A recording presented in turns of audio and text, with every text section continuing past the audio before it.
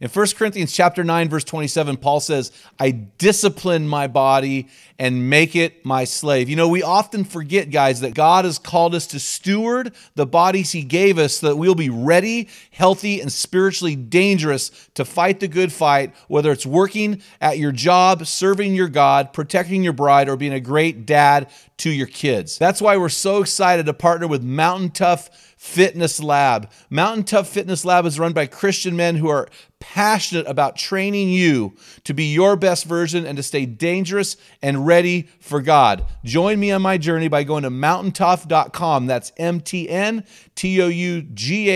and getting your free 6-week trial when you type in the code ARENA30. You won't be disappointed. Stay dangerous. But to really go to that next level and become a God buddy, I think you need somebody who understands and shares the vision for becoming more Christ-like. It's not the critic who counts, not the man who points out how the strong man stumbles or where the doer of deeds could have done them better. The credit belongs to the man who is actually in the arena, whose face is marked by dust and sweat and blood. Welcome to the Men in the Arena podcast, where we interview specialists in the realm of manhood. Each of our guests is an expert in their chosen field or cause as it relates to men. Our conviction is to call you into the arena of manhood, call you out of the faceless, nameless bleachers, and call you up to be the best version of you. Because when a man gets it, everyone wins. Enjoy today's episode. Men in the Arena Army, we salute you guys. Thanks for listening to this episode of the Men in the Arena podcast. Thanks for being a man in the arena. I am Jim Ramos, your host of this show.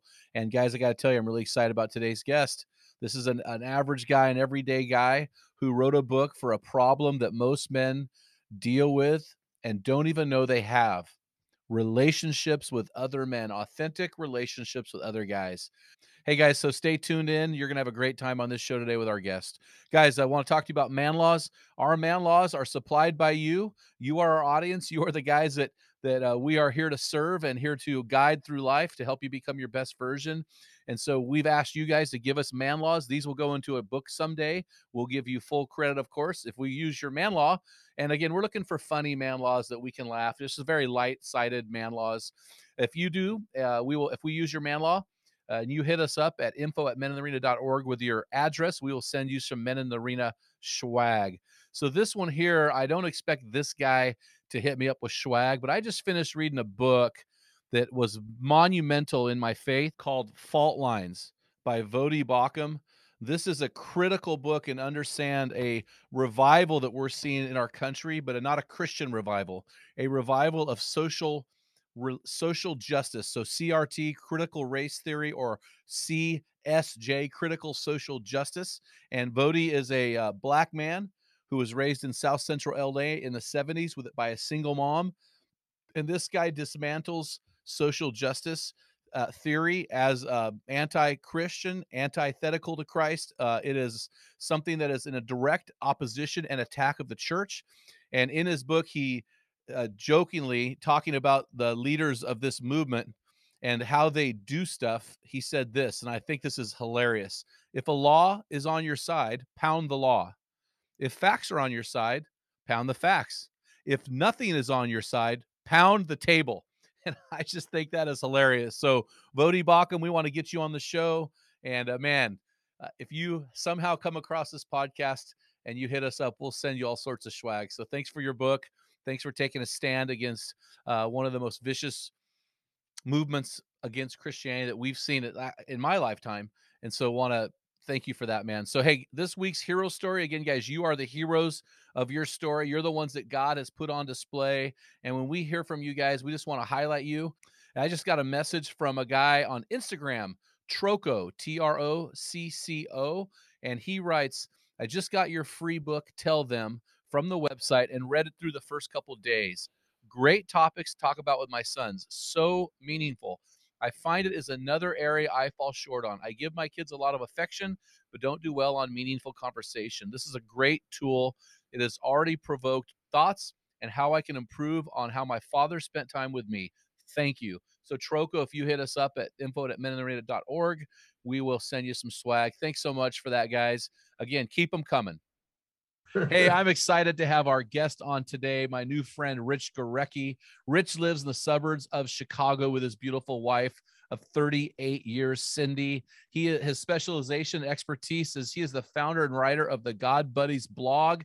And in 2021, so this year, he wrote a brand new book called Get Out of Your Man Cave: The Crisis of Male Friendships and Turning Good Friends into God Buddies. I am really excited to dive into this book, guys. I think this book addresses one of those issues that we as guys don't like to talk about. And really, it's our ineptitude building deep and authentic relationships with other guys. I know it's a struggle for me, and I know it's a struggle for many of you guys. And so if you want to get through this arena of life, this stress bubble while you're raising your kids, this is a great opportunity to learn and grow using these God buddies as a reference point and locking arms with other guys. And so, Rich, it's great to have you on the show, man. Thanks. I'm honored to be part of it. Well, hey, we're gonna throw you in real quick to what we call our rapid fire round. Before we do, I just wanted to give you a couple minutes just to share your story with the guys, your personal life, things you enjoy, hobbies, or anything else you'd like to share. Sure. Well, I'm a long-suffering Chicago Bears fan, as you said, living in Chicago. This wasn't a good weekend for us against the Packers, but the last decade hasn't been a good weekend for decade for us against the Packers. But yeah, born and raised South Side Chicago. As you said, married 38 years, got 3 young adult boys, and just recently retired from the printing and publishing industry last year. My choice, not due to job loss and COVID. So it was a real blessing to be part of that the last year. Belonged to a local Presbyterian church and had led the men's group there for the last 20 some odd years. And this whole God Buddy concept kind of came out of that time. Well, I appreciate that. So what we're going to do now is, in show of our appreciation, we're going to throw you into our rapid fire round. So what I've done, Rich, is I pulled off 4 phrases or words from your book that I just want you to, I'm just going to throw them out there. I just want you to explain them as fast as you can, and we're going to move into the book. So this way the guys have a context for what's going on in the book. So the first word I found was on page 42, and it's the words service providers. So service providers are people who are just users of friendships, so we've all encountered them throughout our lives. And there's people who only reach out to you whenever they need something, right? It's never a two-way street. And I call those service providers. Yeah, I really appreciate that. And I have found that I cycle through friends fairly quickly when I realize that they are only a liability and they don't bring any asset to the program. I think that's important to note, that this guy is not, he's not a giver, he's just a taker. So I thought that was really good. Relationships are two-way. The next phrase is side-by-side relationships. And I thought this was really, really good. This was also on page 42 of your book. Okay. So a side-by-side relationship is guys tend to do things together, whether it's watching a ball game or doing a service project together, serving in some manner. Whereas our female counterparts tend to do things face-to-face. They'll sit across from each other at a table over coffee and share their lives. Whereas guys, we don't want to look at each other. We'll talk about it, but we don't want to look face to face at each other. And that's just the side-by-side relationships that we have versus the face-to-face relationships that are wives or daughters. So Rich, it's interesting. We've had almost 500 episodes of our podcast. I mean, I read books constantly. I've read dozens and dozens of books on manhood, and side-by-side relationships have never been written about in any of the books I've read. But when I read it, I thought, this is profoundly true, that men connect doing stuff together. Men connect through purpose or mission. Women connect because their default is to connect. Can you embellish? Sure. Yeah. I think, as guys, we tend to not want to expose ourselves too much. We don't want to expose our weaknesses. We don't want to jump into a men's Bible study and all of a sudden people realize that we don't know what we think we know about the Bible, and we just don't want to expose that. And I think the best way to engage with other guys is to start doing something side by side. It could be a fire pit, one Friday evening in somebody's backyard where you're talking about, the latest game, and it slowly evolves into some deeper discussion. could be, you know, hammering nails into the Habitat for Humanity house that you're working on. It's just something that you're working and sitting side by side, sharing life together and talking about things, and all of a sudden something just slides in there about, hey, how you doing at work? You know, I heard you just changed jobs, or you're contemplating it. And it's just something that naturally evolves out of those side by side relationships. Well, you have 3 sons. They're about the age of my 3 sons. And I have found that as my sons enter adulthood, they're marrying, they're getting engaged, they're buying homes, I have to find opportunities for those side-by-side relationships. For example, on June 11th and 12th of this year, we are having our annual death ruck. We canceled it last year because of COVID, but we're doing it this year. And it was 56 miles in 36 hours and 7,500 feet of gain. And I've got 3 sons and 1 son who's adopted. I call him my adopted Filipino son. So I put it out there for those 4 guys. My guys, let's do this thing. And what it is, it's a side-by-side or us hunting in the duck blind. I think it's so important, not only to connect with our men, but to connect with your sons as they become men. Oh, sure. One of my son, my oldest son, we did, all 3 of my boys were in Boy Scouts. And I was fortunate enough to go to Philmont Scout Ranch in New Mexico with my oldest son.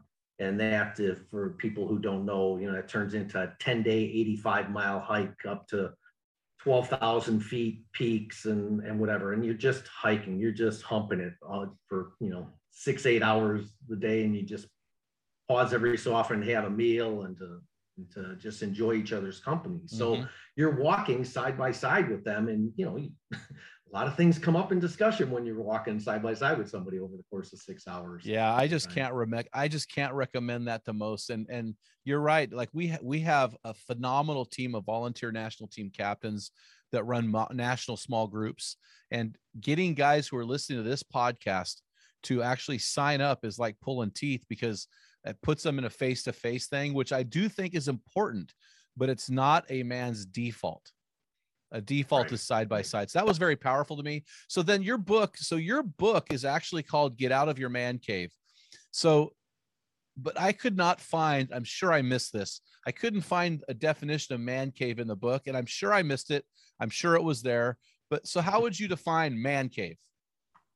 Well, in the case of COVID, you know, so many people have isolated themselves, and, you know, we deal with the stresses of life by retracting or hiding behind our PC at work or Mac, you know, in our home office. And we hide behind that, or instead of being out and about, we'll go down into the basement and watch the ball game or do something like that. We just tend to pull away from the people who are closest to us.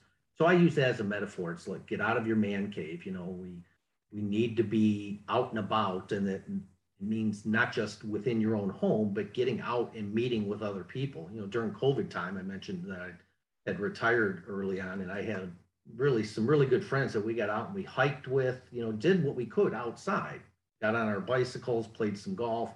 We just got out and did some things. So it's that whole proverbial get out of your man cave, to encourage guys to get out of their house and meet with other people. You know, it's so funny, Rich. I cannot tell you how many men I've met with in the last year and a half who have said, I just have to confess something. I was so excited for this COVID thing. I didn't have to interact with people. And so this really, it's a tell for men, right? That we do not default to this. We don't default to relationships. But it's the very thing that keeps us going, which we're going to talk about more in the book. So the next word out of your book I thought was really good. And this was on page 130 of your book. And you talk about this phrase, which we've already hinted at, called commonality. Can you explain what commonality means to you? Sure. So that's the first of the formula that I say is needed to not just develop a friendship, but to turn into a God buddy. And, you know, finding commonality is, you know, finding that hobby that you enjoy with somebody, that sports team, just finding that first level that of commonality. I mean, I can't find a better word than that, with somebody that gives you a little bit of a connection there. It could be, you know, your kids are all on the same youth soccer team or something like that, and you have to be there, and all of a sudden you start chit-chatting with them, and you just find out that they're also a, you know, pick your team fan. or they work in the same industry. There's that first level of commonality. But as I began to think about this more, it was like, there's more than just finding one commonality. And in the book, I reference that there's actually people who suggest you need two commonalities for a good friendship. Well, I think it's not just two commonalities, but you need to develop some chemistry between you. And that's when you really start feeling that bond with another man, where you found one or two things that are commonality that lead into finding some chemistry. And then later on, I talk about there's actually a third element to having this God buddy relationship, and that's a calling to a higher standard, and that's calling up to God's standards. Yeah, that's really powerful. It's really funny when you talk about chemistry. I think chemistry is so powerful. In fact, when I hire people on our staff, chemistry is one of 5 things I'm looking for. If there's no chemistry, it's not going to work. And quite frankly, it's really difficult to find that one guy, that God buddy with the chemistry. It's really hard to find. In fact, the best we can do, according to your book, is maybe a 3 to 5 guys that we would call our God buddies, which we're going to get to that a little bit later. But your book is called The Man Cave. The subtitle is The Crisis of Male Friendships and Turning Good Friends into God Buddies. So when I read that, the thing that stood out to me the most is, what is the difference between a good friend and what is a God buddy? How are good friends and God buddies different in your opinion? So great question. I've been asked that multiple times, especially as I started getting into the final stages of the book. And, we've all had these good friends that we've grown up with through, our childhood friends and our fraternity brothers and, our bowling buddies or golfing buddies as we've gotten older. And those are good friends, and some of them you keep in your life.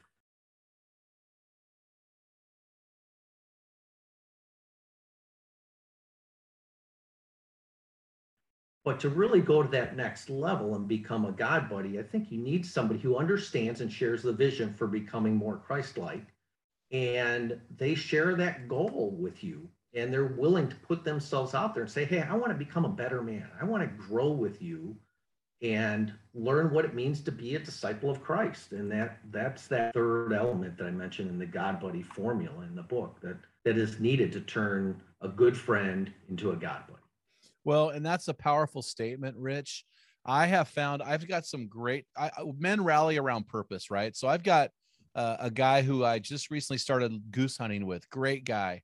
I've got another buddy that I archery hunt with. I've got guys I do various things with. But what I have found is if that guy is not a devoted follower of Jesus, then there's something missing in every conversation on the soul level. My soul longs to be its best version. It longs to have a depth and a wealth to it that can only be found through Jesus Christ. And when I don't have a guy who shares that soul level component or capacity with me, my life is lacking. Do you find that's true? Mm-hmm.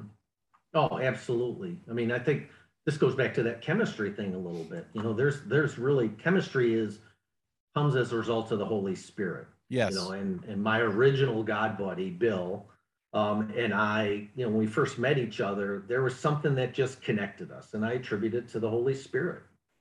Yeah, the funny story in the book that I wrote about when shortly after Bill and I met, we were in a charity golf outing. Hardly knew each other, but we were on different holes, and we each teed off, and they were on parallel holes, and our balls ended up in the other person's fairway. We'll just say it, and as we both walked toward each other, we recognized each other, but the guys in the other group didn't know that we knew each other. We started flailing our arms at each other and pretending to yell and get really angry with each other and saying, "You're just horrible. What are you doing in my fairway?" And we just got all over each other. And that was just the Holy Spirit connecting us. We found some chemistry early on, and we got all kinds of laughs out of that when we finally revealed that we knew each other. And two ships crossing the night, or two balls crossing in the fairway. Actually, that probably doesn't sound right on a podcast. So anyway, I'll just move on. So in the book, you quote Dr. Robin Dunbar, and I want to talk about this quote. She said, you can only maintain up to 5 close friendships. And she ultimately concludes the ideal number is between 3 to 5 vital friendships for optimal well-being. So let's talk about these God buddies. Is this the same for you? Do you think that 3 to 5 is that like Jesus' inner circle? What would you call these 3 to 5 guys? Are they your God buddies, the inner circle, or are these terms interchangeable? Talk to us. Well, I think the number varies. It's no prescribed formula. And while 3 to 5 is a really good number, because, we've been in men's groups that maybe there's 10, 15, 20 guys there. And, sometimes the discussions will go a little bit deep, but it really doesn't dig deep into your soul. There isn't a guy who's going to sit there and say, hey, I really struggle with lust, and you're, this or drug addiction or something like that. In a larger group like that, people really won't share that information. And I would say, even in a group, maybe around 5 or 6 guys, you don't really get that much deeper. So you picked up on the whole Jesus inner circle thing. I really think that the deepest, innermost connection you have is with maybe up to 3 guys. Now, I have a group of guys that there's 7 of us that we've really gone deep, and we trust each other and stuff like that. And I've got another group of guys in our regular men's group where there's, not quite that level of depth. So that's why I say it's not quite a hard fixed number. But I think anytime you get above 5, it's a lot harder to really get that level of depth. Well, it's really funny because when I think of this inner circle or these God buddies, I think of who are the guys I'll call at 2 a.m. And then once I identify those guys, I've got to ask the next question: how deep do I know those guys and how deep they know me, right? And so it's really interesting because when you read Mark chapter 8, in Mark chapter 8, guys, if you don't know, it's the hinge point of the Gospel of Mark. 16 chapters in Mark, and chapter 8 is where Peter confesses Christ. Jesus says, hey, on this rock, I'll build my church. And then a couple verses later, I think it's verse 27, I'm going off of memory, Jesus tells Peter, hey, get behind me, Satan. Now, if I were to say that to anybody else, it would probably ruin the relationship. But I think that speaks to how well Jesus and Peter knew, loved each other, and connected. Clearly, that's a God buddy phrase. I mean, hopefully you don't have to say that to your buddies, but what's your take on that whole get behind me, Satan, in the context of being a God buddy? Well, I've never had to say get behind me, Satan, to anybody. I wouldn't want to put myself in that same category as Jesus. Hey, listen, and don't ever say it to your wife. Don't ever say that to your wife, ever. Sure. But I think there's certainly opportunities where you need to call somebody out. And that, in fact, that's what Jesus was doing there. I was at coffee with somebody once, and he took a phone call from his wife, and just the tone that he was using in that phone call. And he hung up, and I just felt convicted by the Holy Spirit in this case. I was like, does that always talk to your wife? And I could see the pause in his face, and this wasn't one of my typical God buddies, but I think you're able to do that once you've developed a level of trust and relationship. You're not going to go to the neighbor next door and start calling him out on something if you don't really have that same level of depth in the relationship. You might be able to say, hey, you talked over that guy in men's group, but to call somebody out to the point of saying, is that the way you talk to your wife? Or, hey, I've been seeing a lot of anger bubbling up in you, or wow, your eyes are really not bouncing the way they should be when when you're at church or among a group of neighbors or something like that. Yeah, that's really good, man. I appreciate that. So speaking of God buddies and this 3 to 5 number, you talked about Howard Hendricks, who was a beloved professor at Dallas Theological Seminary.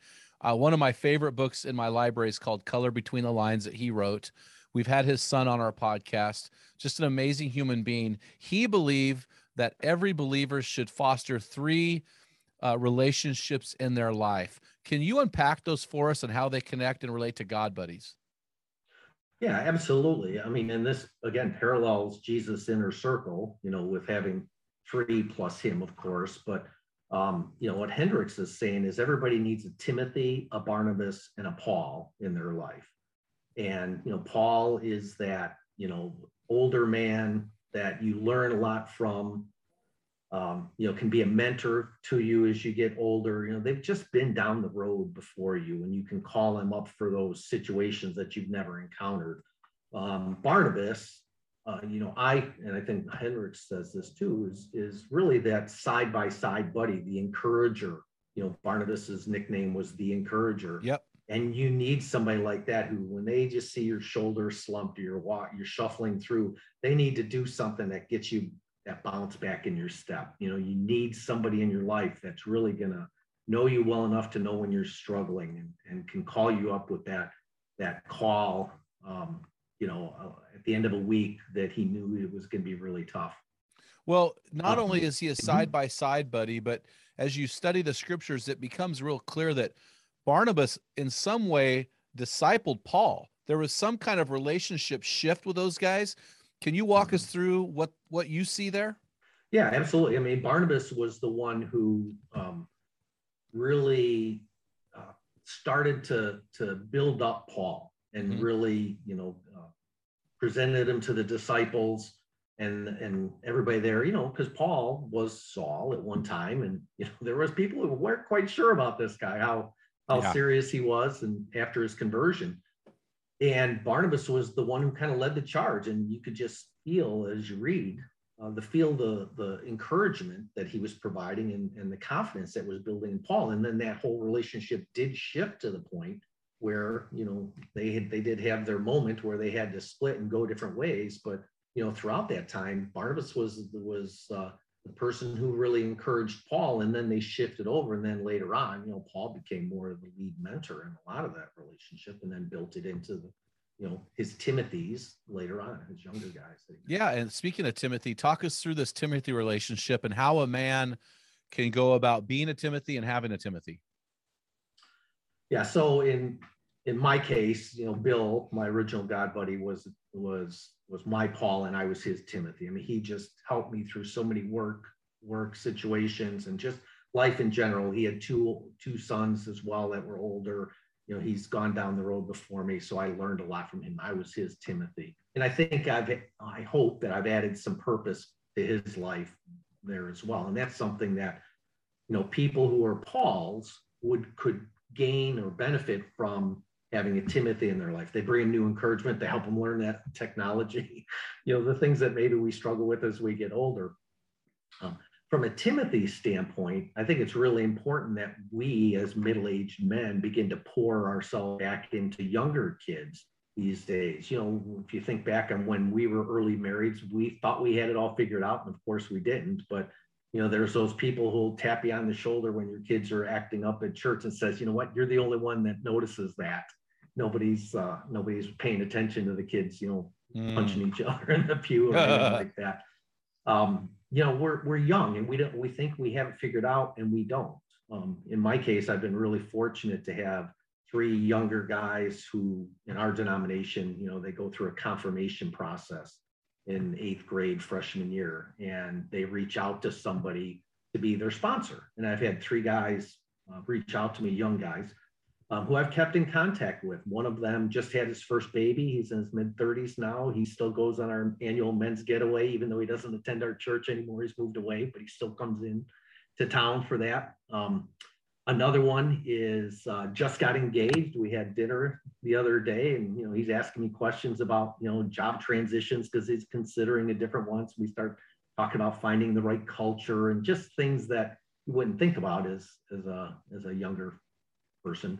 And then the third one is away at college right now, and he's the one who stretches me intellectually. He's a very smart kid. I was surprised when he even reached out to me, because I was like, what do I have in common to this guy? And he stretches me intellectually, but I've really learned from that, and it's added some extra energy to my life too. So all 3 of these people in your life, the Paul, the Barnabas, the Timothy, I know there's more than 3, but Paul, Barnabas, and Timothy, do you have the chemistry with all of those? Is that important? I think it is. I think it, especially when you reach out to a younger guy, a Timothy, it develops. You may have something in common, but in the case of all 3 Timothys, there's chemistry that's slowly evolving, and even though each of them are probably about 5 to 6 years apart in age, they're all at different levels of commonality and chemistry with them. And it develops. The middle one, I probably don't have quite as much chemistry with as the other. So it's not real linear. It just comes with time, though. And the more you reach out to them, the more chemistry you build. Yeah, I think that's really important to note, because sometimes the chemistry develops as you really get to know it, because guys aren't going to show their hand instantly. So what may seem like, man, there's a little bit of a lack of chemistry here. As men show their hand, you start to go, oh, I'm connecting with this guy. And I think that we need to get water under the bridge, right? In fact, in your book, you talked about the amount of hours it takes to actually build certain levels of friendship. And I think that's what you're alluding to, correct? Yes. Yeah. It just takes time. They like, I'm going to go, you're a hunter. I'm more of a golfer and a sports guy. They say it takes something like 121 hours to build a new habit, right? Of doing something. Take my golf swing, which needs certainly a lot more hours than I've been putting into it. But, the more time you spend with somebody, the more you get into a groove, and that's that chemistry. It's like you don't think about it quite as much the more you do it. And that's the same thing, I think, with friendship. The more time you spend with them. And then that's when what happens is, if you go a long time without seeing somebody, you've heard all those things where people will, hadn't seen a good friend in a long time, and it's just like they pick up wherever they left off. It's because they've spent a lot of time together over the years. No, that's really good. And I think our target audience, Rich, is guys living in the arena of life, or the stress bubble between, they're about 30 to 55. They've got kids in the home, and those guys don't have a lot of free time. In fact, we're getting ready to produce all of our books on Audible, because they have no time to even read. And so that's why I read the book for them and interview guys like you. But these guys, it's so important that they have things they enjoy doing, and they have buddies they do them with, whether it be golfing or hunting, or we just had a guy on our podcast last week, Brian Tome, who does motorcycle backpack trips. So, some hobby that these guys can pour into with each other, because that's really where guys grow closer, is these side by side relationships. Yeah. And rarely, I think you'll find people in that stress bubble who are just ready to jump in and commit to jumping into a Saturday morning men's Bible study, because they don't see the value in that until maybe they've done it for a while and things like that. In my case, I did it at the strong urging of my wife, because I was struggling with workaholism at the time and teetering on depression. And she's like, man, you got to get something else on your mind. Why don't you try the men's group at church? And I think deep down, she knew that there was guys there who were, had probably gone through workaholism struggles as well. And sure enough, as we got in and got to know each other, you start developing that chemistry, and all of a sudden people start to reveal a little bit more, and you go, wow, you too, huh? You got this problem. There's a great C.S. Lewis quote in there, that a friend in the book, that a friendship begins when somebody says, what, you too? And it just fill in the blank, and whatever the commonality is there. You too struggle with workaholism. You too struggle with pornography. You too, drink too much. Pick them. We have a lot of choices. Well, I think that was referring to his relationship with J.R.R. Tolkien, right? And the Inklings, and that's such a powerful group. So you said just now that the strong urging of my wife. Now, in the book, you offer what I call a warning, or if there's going to be a danger sign in your book, I think that you would put it here on page 109 of your book, about halfway through your book.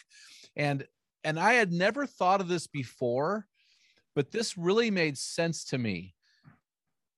And it's the concept. Well, I'm going to let you explain it.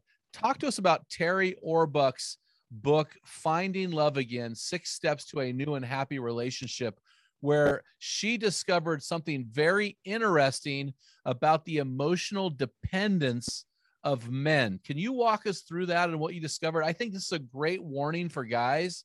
And I kind of took it. I felt a little slap on the face when I read this. I thought, oh man, Ramos, you need to fix this.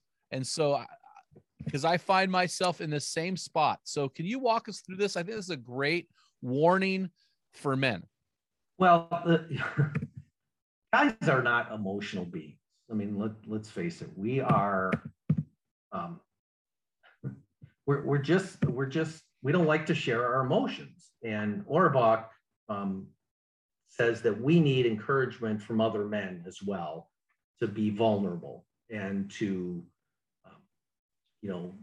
it's usually demonstrated. It's not like you can say, hey, dude, loosen up, and come on, share with me a little bit. We're just not as emotionally dependent as women are. So we tend to hide behind these masks and things like that. So we tend to put, what I think Auerbach is saying is that women tend to put their wives into the center circle of all their friends because they're safe. And then the guys are in kind of concentric circles around there. And as those concentric circles go wider, you have less commonality, less trust, you're less vulnerable and things like that. So those outer circles become less safe for you. So, with our wives, we should be 100% safe in sharing things. So that's where we tend to go. But if you have in your next circle of guys, this inner circle, these are guys that you should be able to share some things with that, you wouldn't share with the next outer circle or, that group of 5, 6, 10 guys that know you well, but not that well. I think that's just important that you have that same level of trust with 3 guys as you would with your wife. Yeah, that was a little disturbing to me when Auerbach discovered that in these concentric circles, women placed several close friendships as the innermost circle. So the husband was not in that innermost circle. Their friendships were, but men consistently put the wife in the center of the circle and the other friends on the outer circles. And how would you say that's kind of a warning to men? I guess the warning would be that we need to have a few number of guys that we move into that center circle. There's a part of the book where I talk, and this is a little bit controversial, about how your wife shouldn't be your only best friend. There are so many guys who will say, oh yeah, my wife is my best friend, and should absolutely know a lot about you, should be one of your best friends, but should not be your only best friend. I believe that you should have other guys who should be your best friends too, that you can get out and do things with and have separate type conversations, because it's a really difficult thing. And it varies by guy too. Not every guy can come home and say, yeah, I'm struggling with, pornography. Can you help me with this? She should know about it, but that may be the kind of thing that you have to first confess it to one of your other best friends, one of your guy friends, because he'll understand it different than your wife. Your wife will immediately say, oh, what am I doing wrong? I'm no longer beautiful. I'm no longer, he needs to go someplace else. Absolutely not the case. It's usually something different than that. It's how he deals with stress or some of those things. And I think that's where another guy, your inner circle, understands that part and might be able to help coach you into how you best go about talking about that. It's really interesting, Rich, that we have you on our show, because the podcast we released just before this one was with Brian Tome, who's a senior pastor of one of the largest churches in America out of Cincinnati, Ohio. And he said he's adamant that a man's best friend should not be his wife for the same reasons that you said. And when I look at who my best friend is and I put it all together, I had to be convicted. I go, man, I think it might be my wife. And I realized that's bad, because my wife knows that I have covenant eyes on all my devices, but she doesn't know the depth of why or the temptation. Does that make sense? I mean, I don't go home and go, hey, honey, this and that. There are certain things I don't tell her, not because I'm afraid to, or because I don't want to go deep, but because I don't want to hurt my wife. And so I have guys that I talk to about that help me find victory. And I'm doing awesome in so many areas. And I tell my wife virtually everything, but there are certain things that a wife should not know, that we need to have. That's why women have that inner circle, because they have people they tell things to that they don't tell their husband to. They don't tell their husband. And so I think there's something to this statement that your wife should not be your only best friend. And that's really important. And that's where we get into this God buddy discussion. So I wanted to save the last part of this interview to really go through this equation or this formula that you've developed. So you call this your God buddy friendship formula. So there are certain things that will help us to identify, invest in, and grow this relationship with this God buddy. And so you have on page 130 of your book, you list three things that equal a God buddy. Can you walk us, and we talked about one of them already, but can you go back and walk us through those three things that make up or the formula for a God buddy?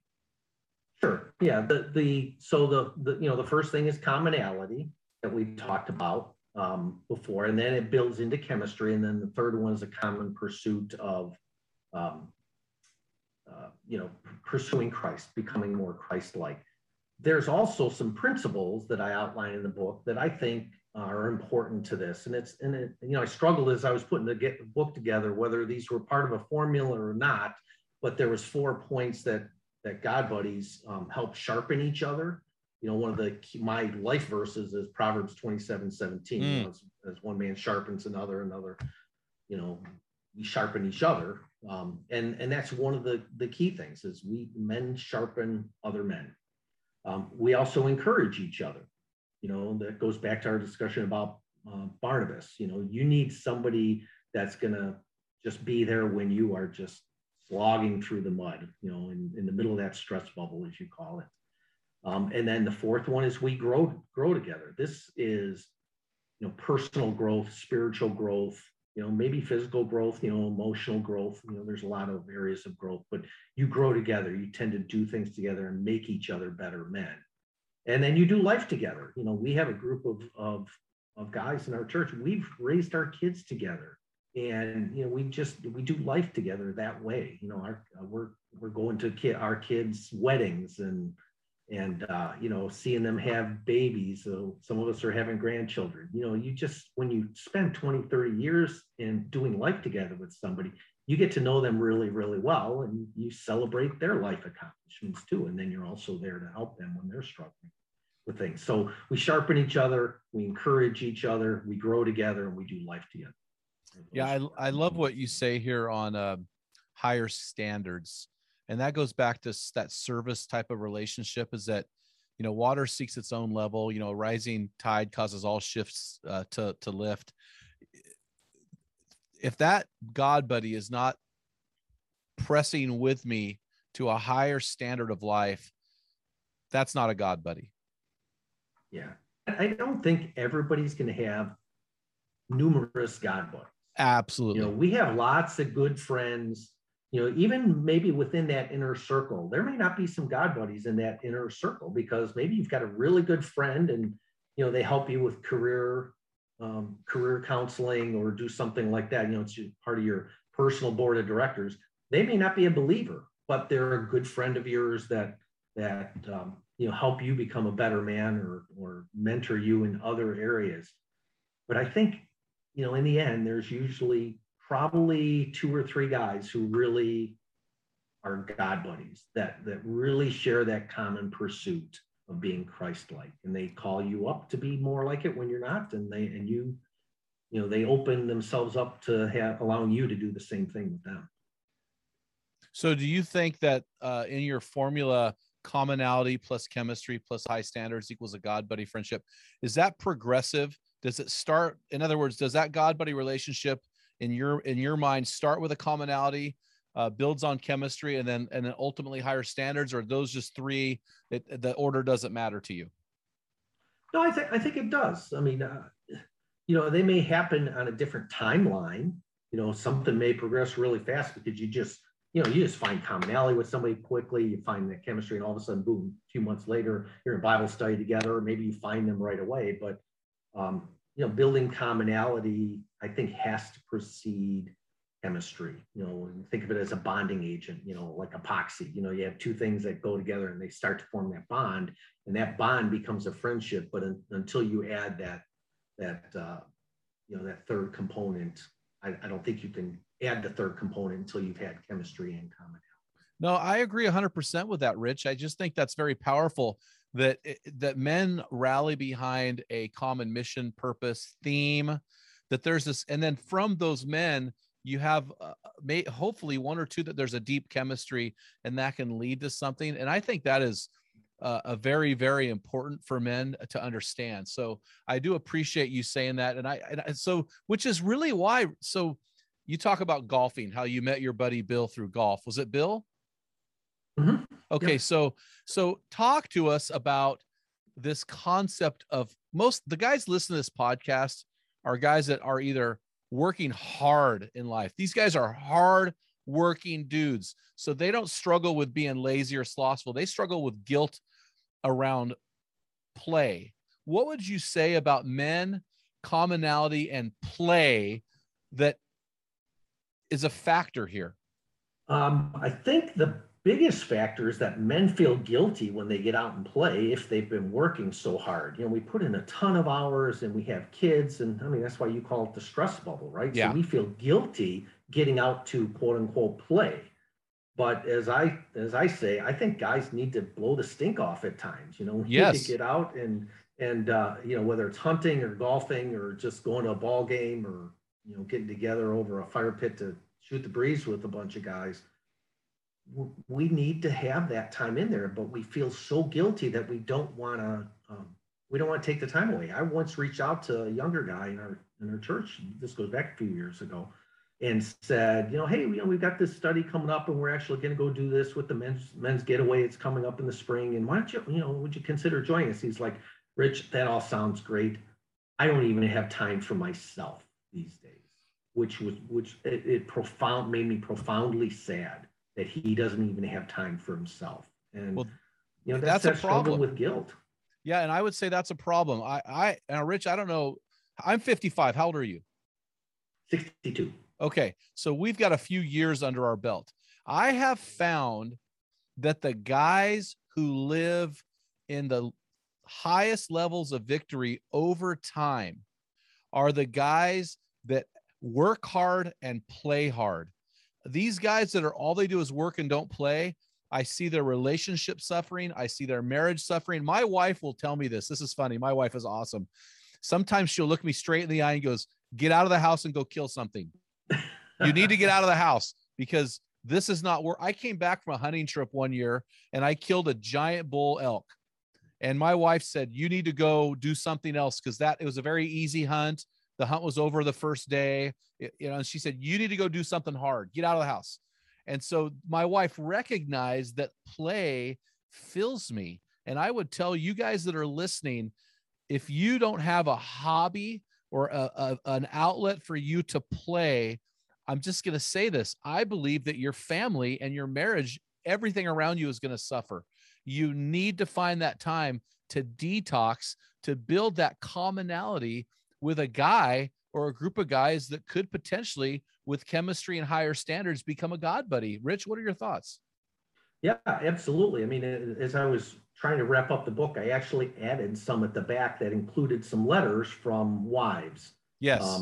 You know, one of them was the wife of a very good friend of mine who passed away unexpectedly after working out one day, died at way too young of an age. And she, as we were talking about this, she said, you know what?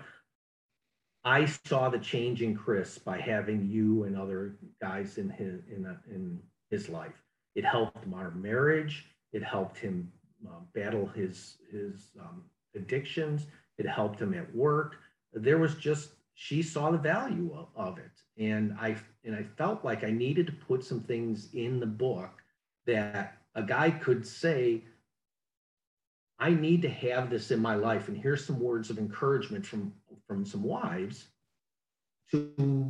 about why it's important. Now, if you're going to go out to the local bar every Wednesday night with a bunch of guys, you know, there's a little, not that there's anything wrong with, you know, having a cocktail or two, but, you know, if you're doing it all the time, maybe those aren't the kind of guys who fit into the God buddy category.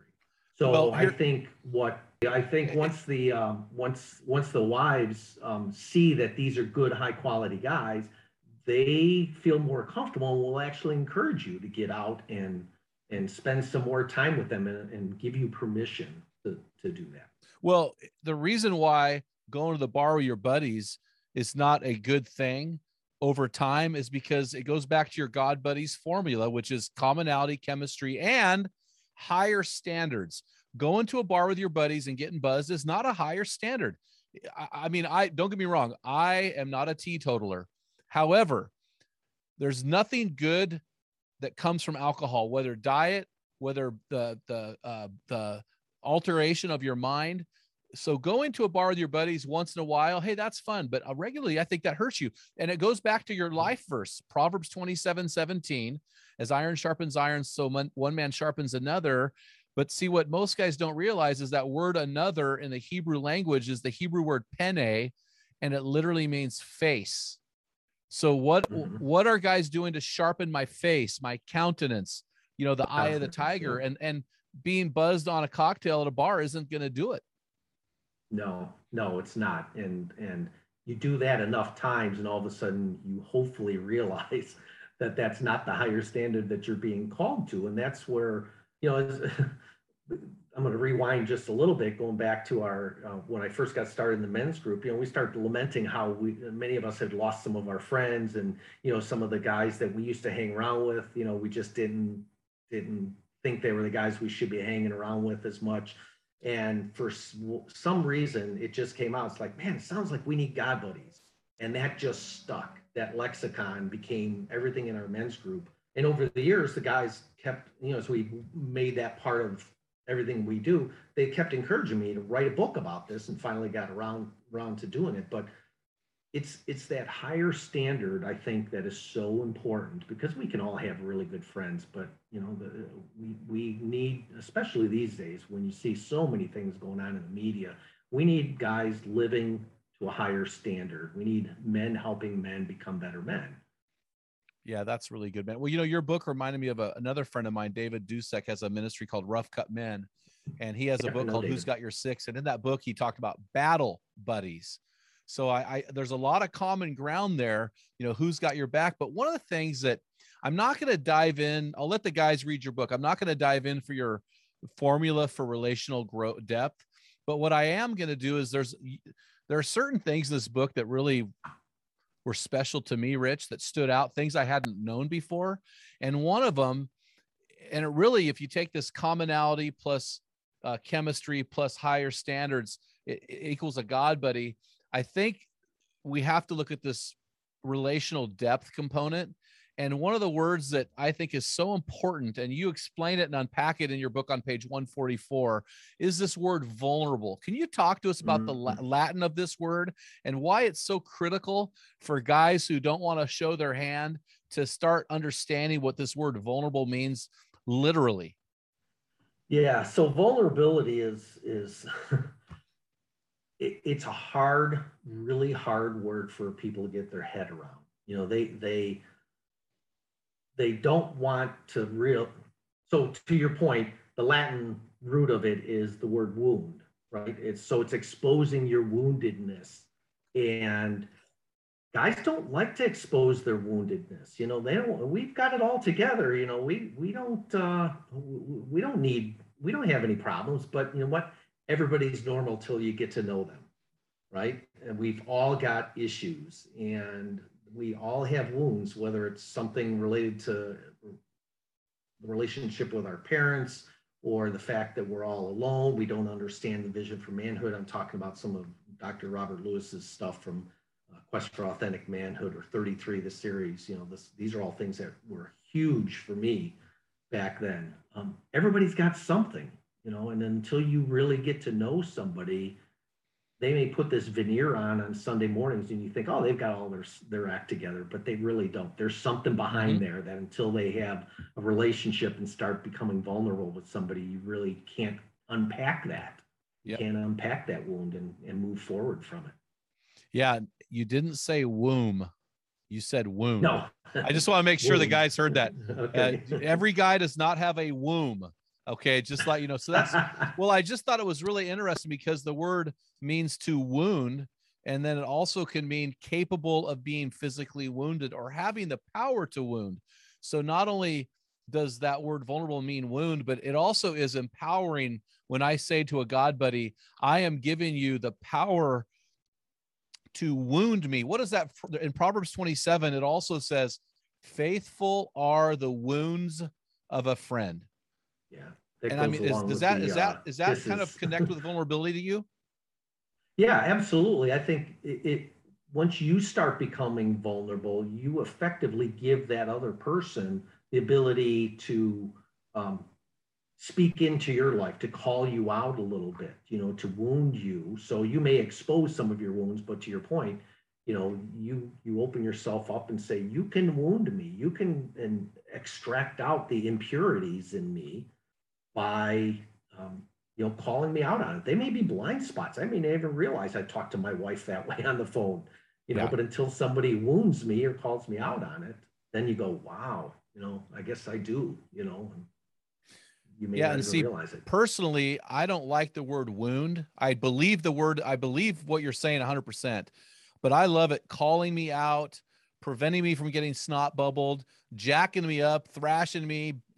I mean, we just, guys, we have to get over the word and realize we have to invite guys into our lives who are going to call us out when they see a blind spot. I mean, that helmet right there, I've got a story of that helmet when I got snot bubbled by a guy, and I never saw him come and spun me out of bounds, laying there staring up at the stars. And I'm not talking about the stars in the sky, because I didn't see it coming. And so we need those God buddies to go, listen, you're a jackweed.